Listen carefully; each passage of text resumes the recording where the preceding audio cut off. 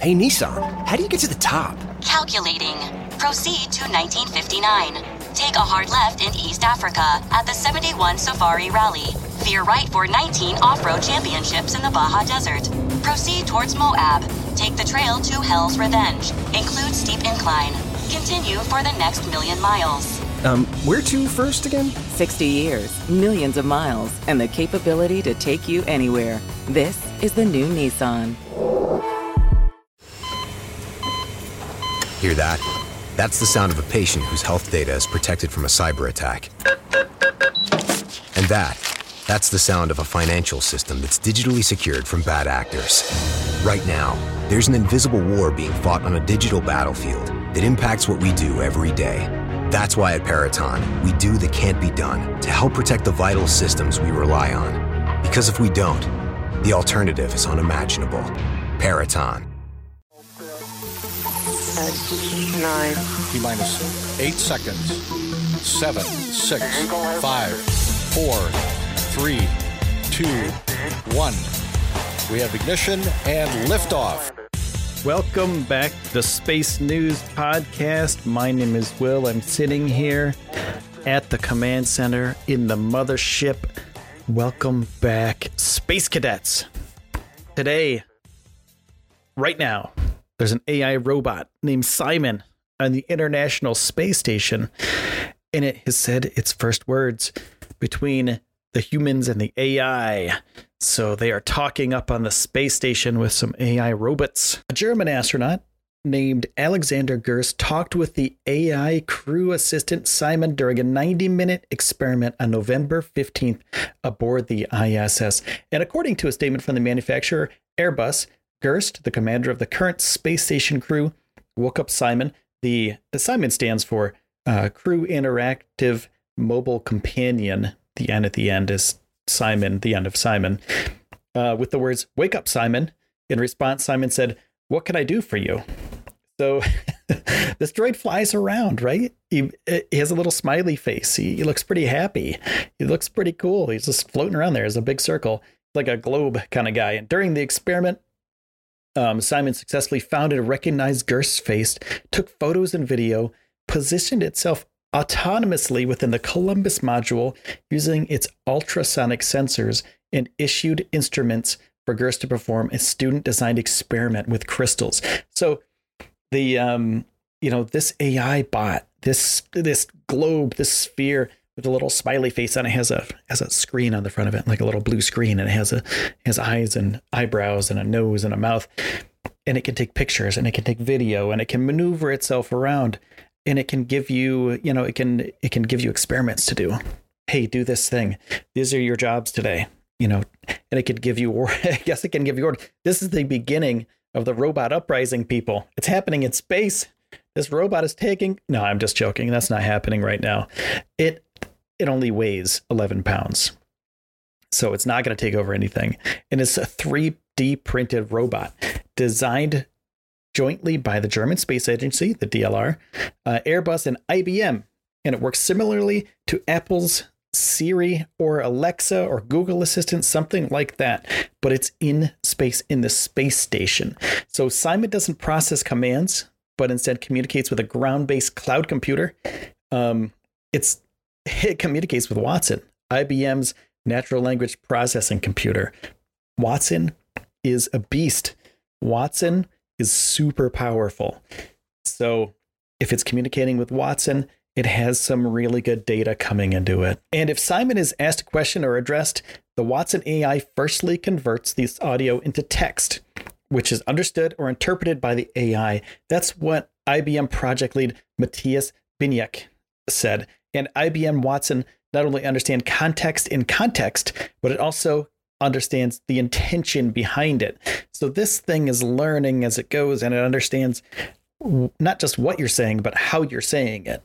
It's a very intelligent AI. So the AI bot provides a tailored answer to the astronaut's query, and the answer is then converted into speech and beamed back to the ISS.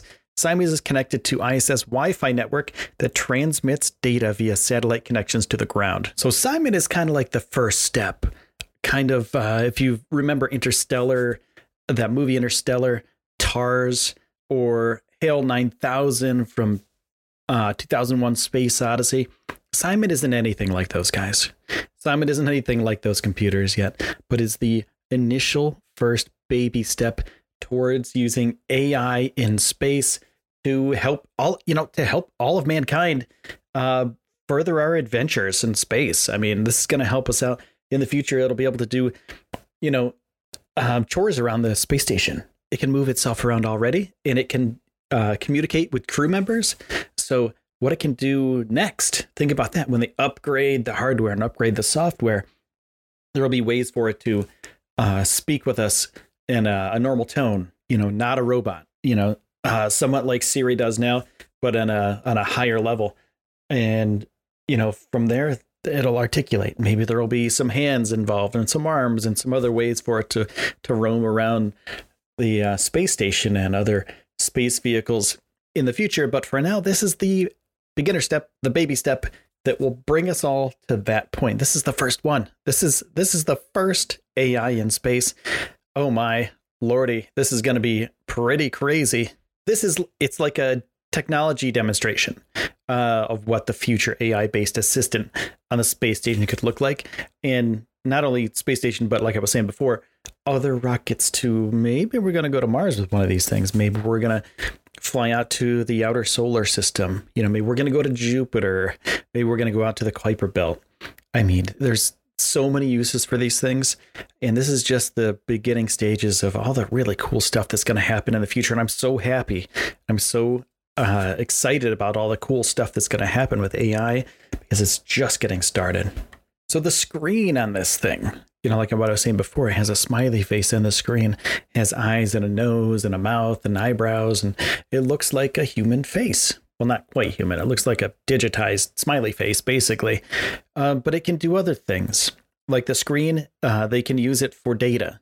It can show displays of required information, and there's also like funny, cute cartoon faces as well. But the required information, data for experiments and repairs, is right on this thing.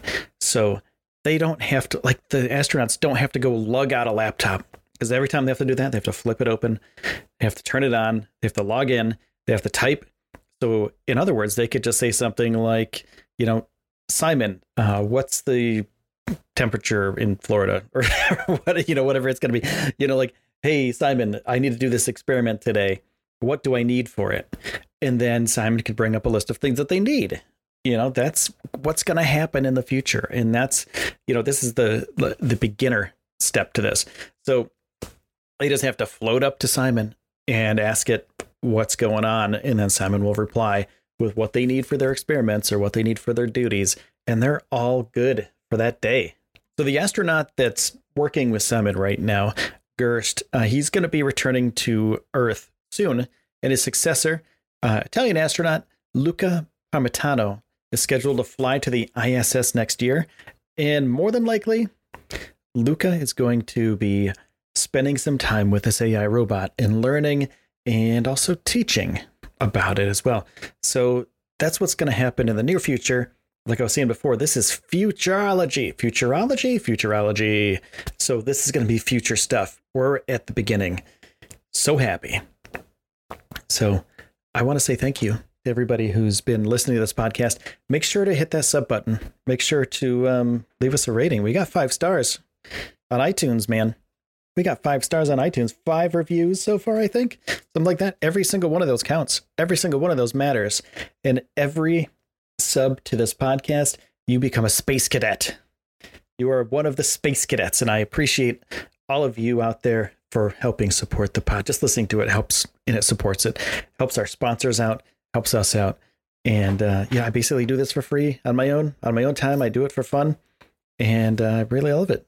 I really, really love it. I really enjoy it. So thank you so much for all the support. This is Will from Space News Podcast, broadcasting at the command center from the mothership. 3, 2, Have a good day, everybody. 1. We have ignition and liftoff.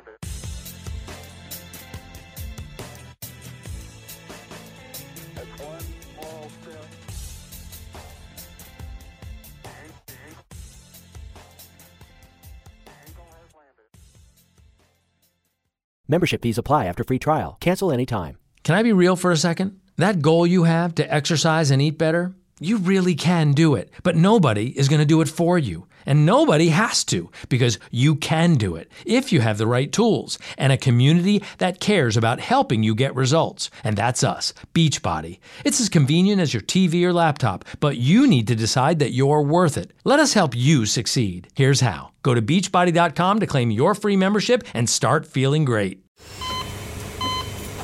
Hear that? That's the sound of a patient whose health data is protected from a cyber attack. And that's the sound of a financial system that's digitally secured from bad actors. Right now, there's an invisible war being fought on a digital battlefield that impacts what we do every day. That's why at Peraton, we do the can't be done to help protect the vital systems we rely on. Because if we don't, the alternative is unimaginable. Peraton.